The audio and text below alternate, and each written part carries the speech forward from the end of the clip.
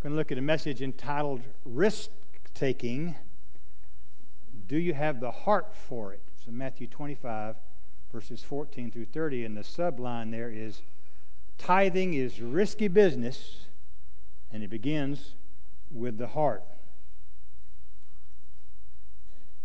Let's make sure we get on the right sermon here. Do you want to hear last week's sermon again? I don't think so. Somebody says, sure, I love that. One of the things that Travis touched on earlier was the 2024 budget. When I think about things that I'm thankful for this year, I'm thankful that God called me to Richland Baptist Church. I'm glad He changed my heart about wanting to be selfish and be retired and play golf every day. And He gave me a heart for you people. You're easy to love, but He gave me a heart for you and a heart to return to full-time pastoral ministry. And I'm so thankful He did that. I've been blessed, and I've really enjoyed my time so far with you. I hope it lasts for a long, long time. Another thing I've been really thankful for is the people I've gotten to work with here. A good example of that, Miss Carla in the office, obviously, she's wonderful. She keeps things going. She's really the boss, even though they let me wear that title. She actually is really the boss. Wave your hand back there, Miss Carla. She's in charge, I'll put it that way. But the finance committee, you guys have a wonderful finance committee. You have a wonderful personnel committee. Those guys, they don't just meet and just chit-chat. They're serious about what they do. They see it as God's calling, and they're serious about God's business. Your finance committee worked diligently on this budget. Their chairman, Jay, asked for you to kind of, pie in the sky thinking, if we were just going to have anything we wanted, what would we do? And y'all did that. Y'all responded, and then we had to tweak it a little bit because it was way on up there. But it's an aggressive budget. It's like a 6.4% increase, I believe. Is that right? Or 6.2, something like that. So a little bit of an increase, a little bit of a faith budget. Everything's gotten covered. The focus has been on ministry and doing rather than accruing. I think that's a good focus for us to do. And I believe are those out in the foyer right now? There's already some copies out there at the connection desk over here? Or back there? Okay. So you guys go by and get one of those. You'll have several weeks now. That opportunities for you have some questions or some concerns. You look at that and say, what's this all about? You could, of course, speak to a finance committee member or to myself, or you can sign up for one of those, call for an appointment for one of those times that Travis talked about earlier. There's 2 different days where you'll have a chance to come in and just speak privately if you have a concern that you don't want to talk about in front of everybody, and that's understandable. Then you'll have that opportunity. We're going to talk about risk-taking to a certain degree today. Some people love to take risks. The thrill of the risk gets their heart pumping. Scott and his family went whitewater rafting not long ago. A little bit of a risk involved there. We saw the river when it was down when we went over to the convention, and Scott kept talking about a lot of big rocks out there. Couldn't see them when the water was up, so it's a pretty risky endeavor. Reality TV's played a role in that. It makes thrill-seeking and risk-taking a part of our entertainment menu. So let me ask you, how about you? Are you a risk-taker? Or are you one of those who tries to maybe avoid risk? Maybe you're more into risk avoidance than you are into risk-taking. According to the statistics, 22,000 people risk their lives every year shooting the rapids down the Colorado River in the Grand Canyon. 25,000 people go hang gliding every year, despite the fact that 1 in every 560 flights results in a fatality. You've all seen videos of bungee jumping. They leap off this 80 or 100 or 120-foot tower with just an elastic rope tied to their body, a giant rubber band in effect. Do we have some bungee jumpers in there? Anybody ever bungee jump? Surely there's at least one person. Look, we're a smart group. No bungee jumpers here. Or skydiving, or winged suit flying. That again, 1 in 500 die. People still do it. They line up to do that. You think about all the sports in our culture that have this primary appeal of risk: auto racing, scuba diving, snow skiing to a certain extent, horse racing. I understand that one of the newest fads is surfing with sharks. Now, that's not just, sharks are everywhere, right? But I'm talking about going to places where you know there's a lot of sharks, and you go surfing. Did I say skiing before? You go surfing where you know there's sharks. And there have been numerous attacks in recent years, and yet surfers continue to go into the locals. That's what surfers call sharks, by the way. They call them locals. Surfers continue to go into the locals' living room to participate in that sport. There are a lot of folks who feed off the thrill of risk-taking, that rush, the release of adrenaline, and the dopamine causes pleasure to just go coursing through the body when we take risks. It's addictive to a lot of people. But most of us in this room today are far from being serious risk takers. There are far more of us to be inclined to that lifestyle of risk avoidance that I mentioned earlier. Whether it's a matter of avoiding risky activities like four-wheeling or snowmobiling or whatever, or eating low-fat, low-sugar diets, or avoiding commercial air travel these days for sure, most of us want to do everything we can to lower our risks. We don't particularly have a problem with the idea of risk-taking as long as it's someone else who's doing the risk-taking. All right? Let's read Matthew 25, verses 14 through 30. Would you please stand in honor of the reading of God's Word? For it will be like a man going on a journey who called his servants and entrusted to them his property. To one he gave 5 talents, to another 2, to another 1, to each one according to his ability. Then he went away. He who had received the 5 talents went at once and traded with them, and he made 5 talents more. So also he who had 2 talents made 2 talents more. But he who had received the 1 talent went and dug in the ground and hid his master's money. Now, after a long time, the master of those servants came and settled accounts with them. And he who had received the 5 talents came forward, bringing 5 talents more, saying, Pastor, you delivered to me 5 talents. Here I have made 5 talents more. His master said to him, Well done, good and faithful servant. You have been faithful over a little. I will set you over much. Enter into the joy of your master. And he who also had the 2 talents came forward, saying, Master, you delivered to me 2 talents. Here I have made 2 talents more. His master said to him, Well done, good and faithful servant. You have been faithful over a little. I will set you over much. Enter into the joy of your master. He also, who had received the 1 talent, came forward, saying, Master, I knew you to be a hard man, reaping where you do not sow, and gathering where you scattered no seed. So I was afraid, and I went and hid your talent in the ground. Here you have what is yours. But his master answered him, You wicked and slothful servant, you knew that I reap where I have not sown, and gather where I scattered no seed? Then you ought to have invested my money with the bankers, and at my coming I should have received what was my own with interest. So take the talent from him and give it to him who has the 5 talents. For to everyone who has more will be given, and he will have an abundance. But from the one who has not, even what he has will be taken away. And cast the worthless servant into the outer darkness. In that place there will be weeping and gnashing of teeth.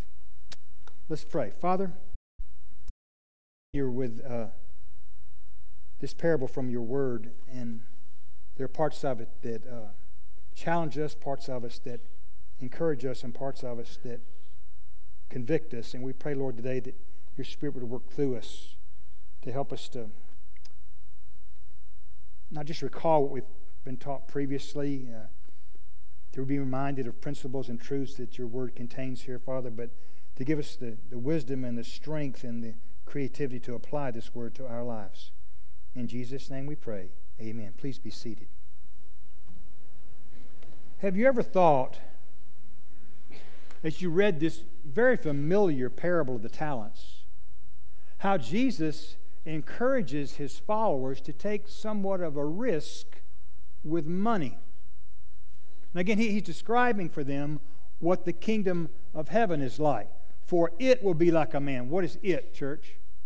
Kingdom of heaven. Go back up to verse 1. Then the kingdom of heaven will be like. So that's what he's describing here. The problem with becoming so familiar with a particular text is that if we're not careful, we become so familiar with it that we lose the true message. We lose what the text is actually confronting us with. Now, you and I don't have to look very far or think very long to realize the many, many ways that God has blessed us.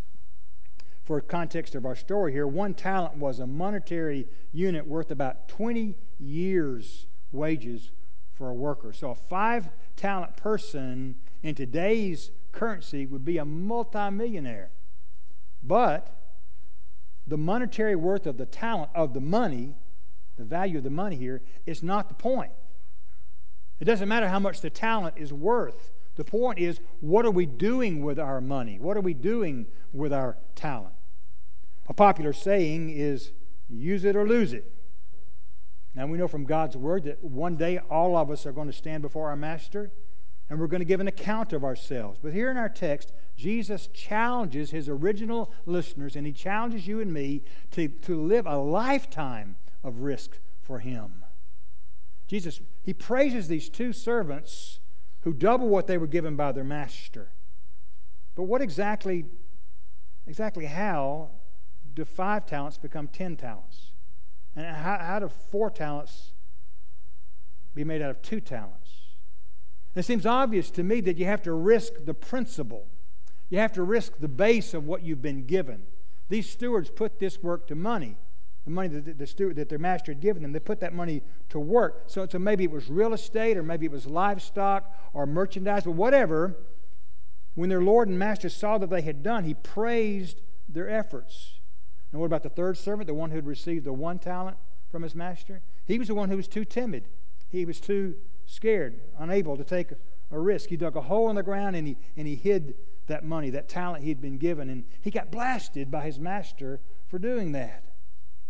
Jesus teaches us over and over again that faithfully following Him is going to mean risk-taking, sometimes radical risk-taking. When others grow fearful and timid, the faithful remain strong and courageous. When following Him is not the popular thing or the easy thing or the convenient thing to do, the faithful follow Him anyway. When following Jesus means walking away from your family and your possessions and everything you know and love, those who are inclined to prefer the safe and secure will shrink back. But those who are willing to take a risk in what at times can be a precarious, a sacrificial lifestyle will follow Jesus anyway. And yes, it may cost you everything this world calls treasure. Yes, it will rarely be the popular or the convenient or the easy thing to do. Yes, it may be risky, but the faithful follow Him anyway. Say, the faithful follow Him anyway. So as we look at the example in our text here of taking risks with our money, we realize what may be one of the most difficult but important lessons that we comfort-conscious Christians need to learn. And if we're willing to listen and learn, our text, I believe, offers us a lesson that can take us to a new level of spiritual growth and joyous living too. That is, if we have the heart for it.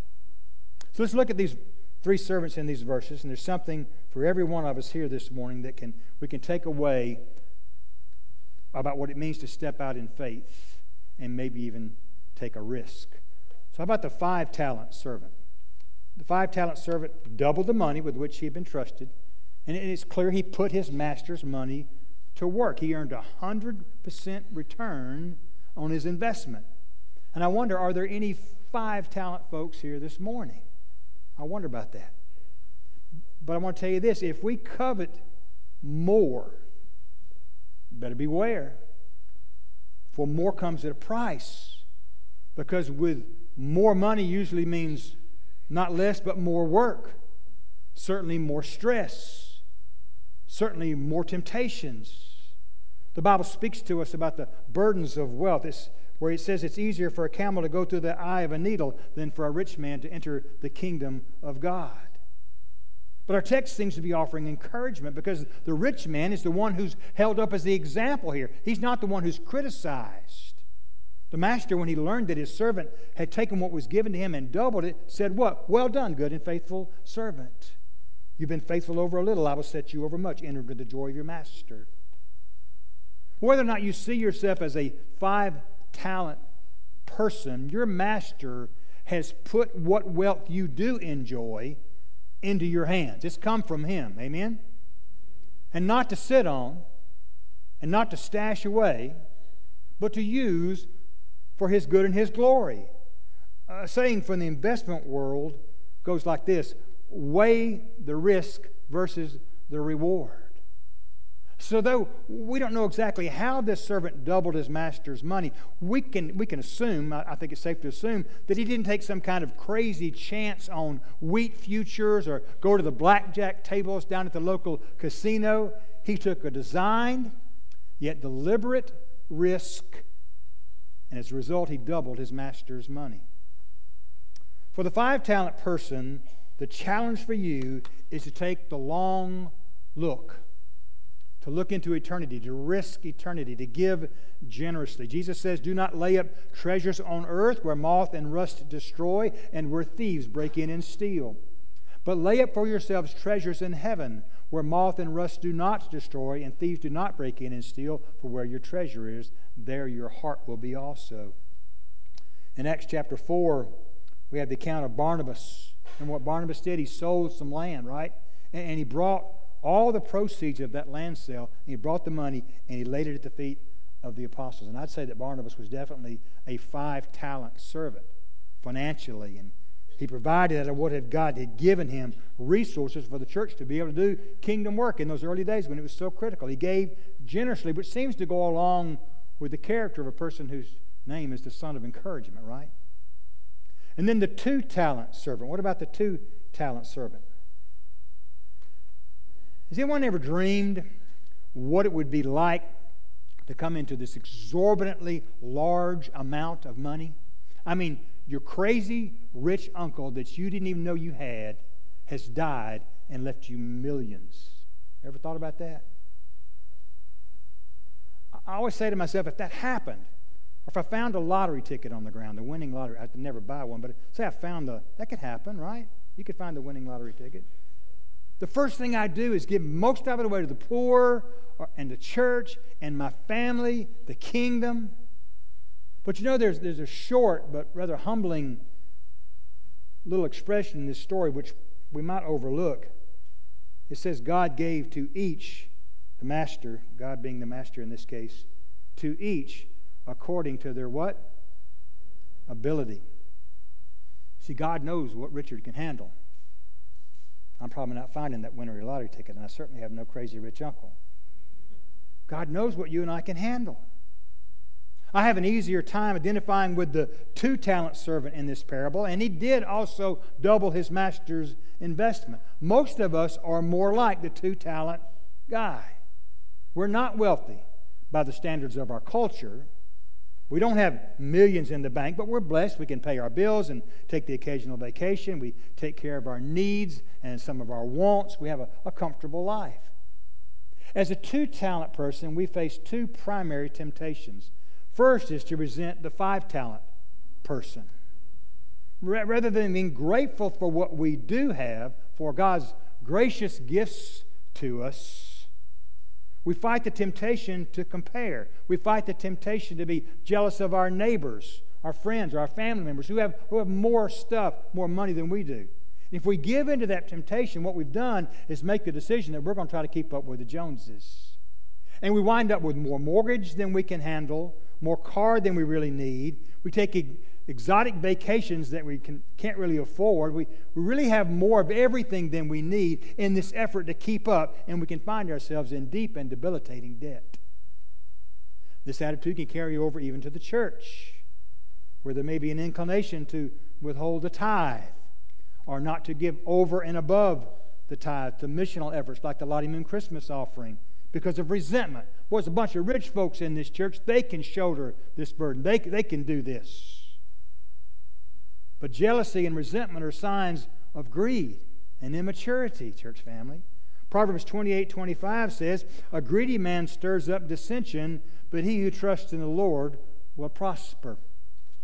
A second temptation the 2-talent person can face is to look down on the 1-talent person. To feel like just because you've got a little bit more, that you're actually a better person.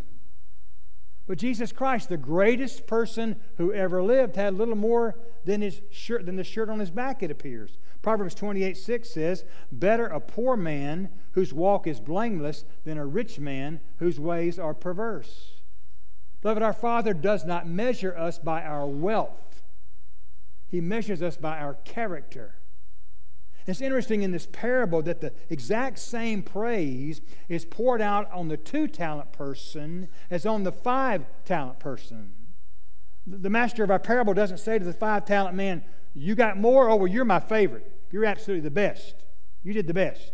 He says the same thing to the 2-talent person that he says to the 5-talent person. And I suggest to you that if the 1-talent person had doubled his investment, there would have been the very same accolade, for he gives to each according to his ability.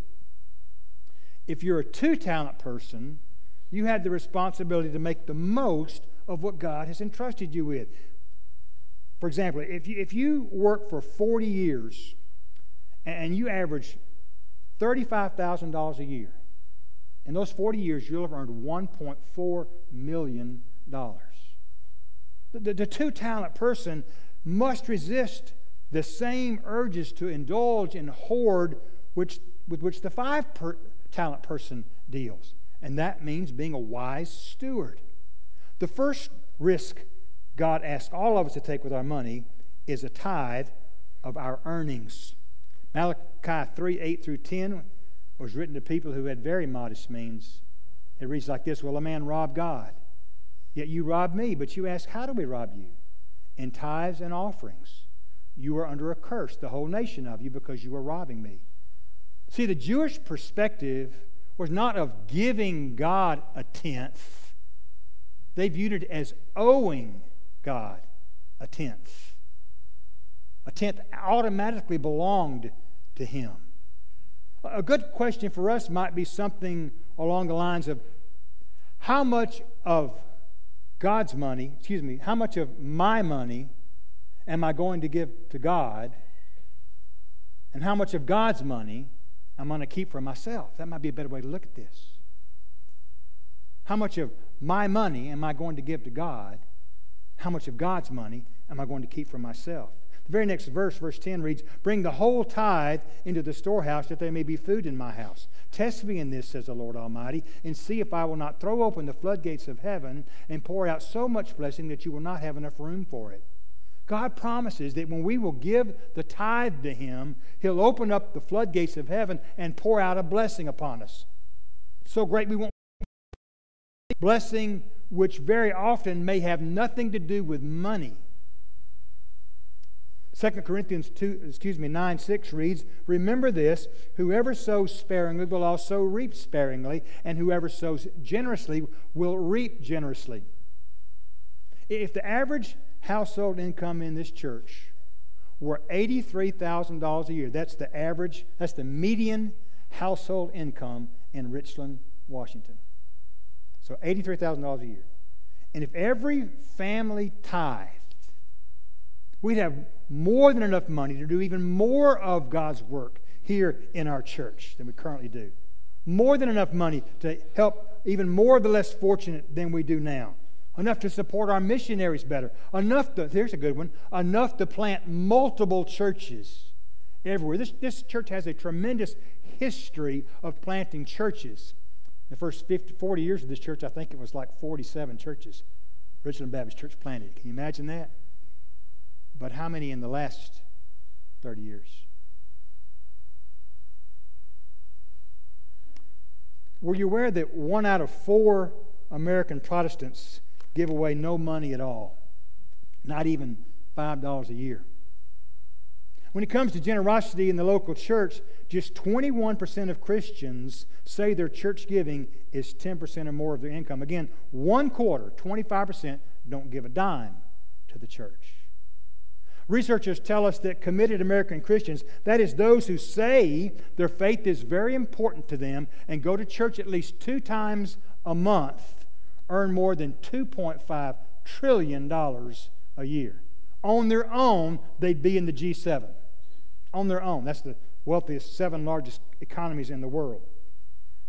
If those Christians gave away 10% of their after-tax earnings, they would add $46 billion to kingdom ministry around the world. Again, 21% of Christians claim to tithe, but 40% say faith in God is the most important thing in their life. And on average, those who make between $50,000 and $75,000 a year only give 1.5% to any charity at all. Total. That same group spends 12% of their income on leisure pursuits every year. Now listen, if I can hear you squirming. If you're not currently tithing, I get it. I get that it sounds risky to tithe. You probably have a mortgage. You've got some other debt that you've accrued. Family members that you're helping. You really don't see how you can possibly afford to tithe. I mean, you think about tithing sometimes, and perhaps your intent is to begin to tithe at some point when you get a little ahead. But of course, then there will be no risk. Little or no faith required. But you say, I don't know what's going to happen with my job. I don't know what's going to happen with my health. And who can predict this economy? I had someone say to me one time, Pastor, I've got some money. I guess I'd be considered wealthy, but I've really been tempted in these economic times not to give. The economy is so bad. But I was reading in Psalms this past week, and I read a passage that really convicted me along these lines. And the passages were Psalm 37:16, better the little that the righteous have than the wealth of many wicked, for the power of the wicked will be broken, but the Lord upholds the righteous. In verse 19, in times of disaster they will not wither, in days of famine they will enjoy plenty. Sorry about that. God promises that if we're faithful to tithe, regardless of the economy, regardless of famine, regardless of whatever the hardship might be, He will see to it that our needs are met. Now that's risky, I get it. Again, I understand. But I can't help but wonder, if you're not currently tithing, is it more of a faith issue or a greed issue? Is it because you don't have enough faith to believe that God is going to honor His word, He's going to do what He said He's going to do, and provide as He promised? I read recently about the commitment of Christians in Romania. The Christians there, as you might expect, are very poor, but they believe in the tithe. They think that's God's standard. The government of Romania is very oppressive, and church members there are limited. They can only give legally 2.5% of their income to the church. But the Christians in Romania are searching for loopholes in the law so they'll be able to give 10%. They have far less than the average American, than all of us certainly, and yet they're looking for ways to give 10%. We have far more, and we're free to give as we please. In fact, our government gives us a tax break for doing so. But judging by the statistics I shared with you earlier, there are many who identify as Christians who are looking for loopholes in the Scripture to avoid tithing. What an indictment. Jesus points to the Pharisees' faithful tithing, and He says they nonetheless neglect justice and the love of God. He says that indeed they should do the former, that is tithing, without neglecting the latter. So the argument can be made that Jesus assumes that believers are going to tithe. I know where you're thinking, some of you, but if we're going to think about our relationship today in terms of the Old Testament tithe, I'd simply do it like this. Surely you'd agree that we are more blessed than the majority of Old Testament saints. We have more, most of us, the vast majority of us, virtually everyone in this room probably, has more of everything than almost everyone in that day. Why then would we assume that we be expected to be less generous than they were? We spent a long time in the Sermon on the Mount. I loved that time there. I hope you did as well. I hope you learned a lot. I hope you were moved as I was. One of the things that I go back to often that really touches me about that is Jesus is always saying, you have heard that it was said, but I say unto you. Let me ask you, was there even one time in all of the you have heard that it was said, but I say unto you, that He lowered the standard? What did He do every time? He raised the standard every single time. He never lowers the bar. So Christians, we ought to see the Old Testament tithe as a minimum percentage of our income to give to God. A worthy goal for us to give more to the Lord every year than we spend. It's for us to give more to the Lord than we spend every year on any one item we purchase for ourselves, including our house or the IRS. I hope I have the courage to risk enough to please the Lord. When I stand before Him, I want to hear Him say, "Well done, good and faithful servant." Not just in pastoring, not just in preaching, but in your finances. So then what about the one-talent servant? He refused to risk anything. He dug a hole, buried the talent given by his master in the ground. Now let's give him credit for this at least. At least he acknowledged that the talent belonged to his master. But he's got some serious character issues, doesn't he? And as a result, he made some seriously wrong choices. First of all, he was fearful. The text says, "I was afraid." It's a quote. He says, "I was afraid. I couldn't take any risks," in other words. Secondly, he was lazy. Look at verse 26. He didn't just want, he says, the master says, "You wicked, lazy servant." In other words, you just didn't want to work. Third, he lacked imagination. "Then you ought to have invested my money with the bankers," the master said. And last, he refused to accept responsibility for his actions and instead made excuses. "I knew you to be a hard man. It's really not my fault that I can't give. I'm really the victim here." So the one-talent servant was condemned for poor stewardship. Take the one talent from him, give it to the one who has 10, and throw the wicked servant outside into the darkness. Most of the gospel is compassionate to the poor. But here's an example where the poor man is the goat, not the hero. And I wonder if Jesus could be teaching us a lesson here about accountability. Certainly none of us here today can say, "This doesn't apply to me, preacher." Let me speak to you for a minute. You folks who consider yourselves poor. Maybe at this stage in your life you're no longer earning a wage. You're on a fixed income. Or maybe you're just starting out in life. Maybe you've been laid off and you're out of work at the moment. Maybe you have a job but it didn't pay very well. What this parable teaches is that being poor does not give anyone an excuse not to make the most out of what God has entrusted you with. We're all to work hard, to earn, to spend wisely, and we're all commanded to give back. In Leviticus, we read that people were to bring as a sin offering a calf or a goat to the temple for sacrifice. Leviticus 5:7 reads, "If he cannot afford a lamb, he is to bring 2 doves or 2 young pigeons to the Lord as a penalty for his sin." Now thank God, literally, because of Christ, we no longer have to make a sin offering. But the principle here, the point is, it doesn't say if you can't afford a lamb, don't worry about it. Don't bring anything. No, you bring something, even if it's just a couple of birds. 1 Corinthians 16:2 says, "On the first day of every week, some of you should set aside a sum of money."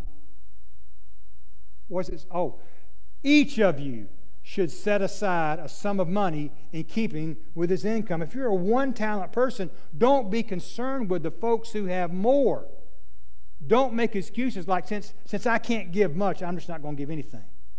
As a starting point, give 10% of what you do have. We were in seminary. We pastored a little bitty church in southern Indiana. I was going to the Southern Baptist Theological Seminary in Louisville, Kentucky.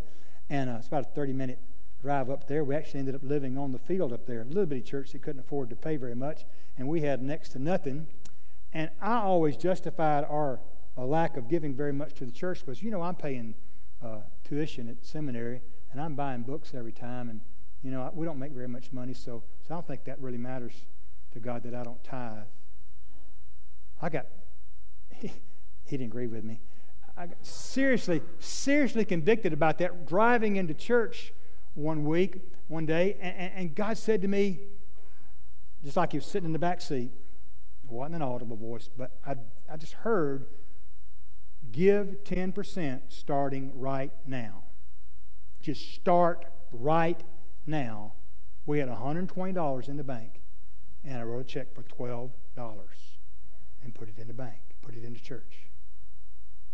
One day Jesus stood at the temple and he watched what people were giving, and he watched with this eye of forgiveness But he also watched with an eye of expectation.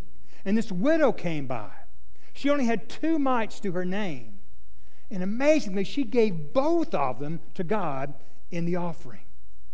Now, Jesus didn't stop her and say, oh, no, well, wait a minute, madam. You shouldn't do that because you really can't afford to do that. No, he commended her. We're literally still talking about her today.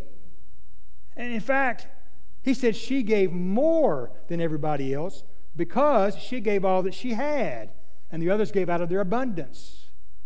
Beloved, when you give, you remind yourself that God is in charge. When you give, you enable the Holy Spirit to flow through your life and fulfill His promise to provide for you beyond what you can understand. When you give, you contribute to the spirit of oneness, of fellowship, of koinonia in the church. When you give, God multiplies your gift and uses it for the building of His kingdom. It doesn't matter if your tithe is a little or a lot. I seem to remember a story about a little boy who had 5 pieces of bread and a couple of fish. And Jesus took that little lunch and multiplied it to feed 5,000 men, not counting women and children. Now, I've not read a stat anywhere about the Tri-Cities specifically, but it's safe to say that as a minimum, the percentage of lost people in the Tri-Cities is at least as high as the national average. We could argue that it's even higher or lower. 24% is the national average. 24% of Americans are born-again Christians. And that means at least 3 out of every 4 people that you encounter as you walk the streets of Richland are lost. They're without Christ. They're destined for hell. Beloved, as a church, we're not called to merely keep up appearances and programs and ministries here within these walls, as important as there are. There's more. As Christians, we're not called to a life of comfort, free from sacrifice.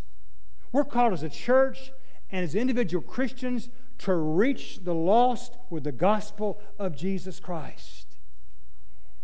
Can we do that to the extent we're called to if we fail to take some risks? It's risky when a plane leaves the runway, but that's what planes are for. It's more risky for the plane to just sit there and accumulate rust. When we lived on the coast of Oregon, I learned that fishing in the very rough and dangerous North Pacific is extremely risky. Multiple men die every year in that vocation. But that's what ships are for, and that's what fishermen do.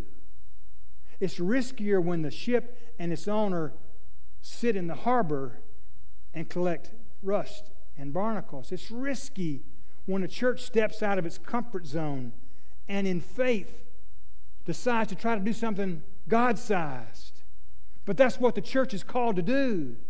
It's far riskier, I would say to you, to sit here comfortably in our pews, happy and content that no matter how much the world changes out there, no matter how bad things get out there, things in here are never going to change. Last Sunday, we honored those who served and defended our nation, as we rightly should have. They knew the tremendous risks that were involved. They knew they risked not coming home to family and friends. They knew if their enemies had their way, they definitely would not be coming home. But they pledged their lives to defend their country, my country, your country, anyway. Let me ask you as we close. Is there anything important enough to you that you'd risk everything you possess? Is there anything important enough to you that you'd risk everything you possess? Is there anything in your life you love enough for which you'd be willing to risk your life? I believe with all my heart that the Church of Jesus Christ is the only hope for the future of the United States of America. But more importantly, it is through the church that people hear about Jesus Christ. And He is most definitely the only hope for eternity. God loves this church. And He died for this church. And He said, for what does it profit a man if he gains the whole world and yet loses his soul? If you're a multimillionaire and you're lost for eternity, you're a failure, an abject failure. If you've got nothing in the bank, nothing but the shirt on your back, and you live forever with Jesus Christ, you're a great success. You see, it's not about your pocketbook. It's about your heart. Would you pray with me?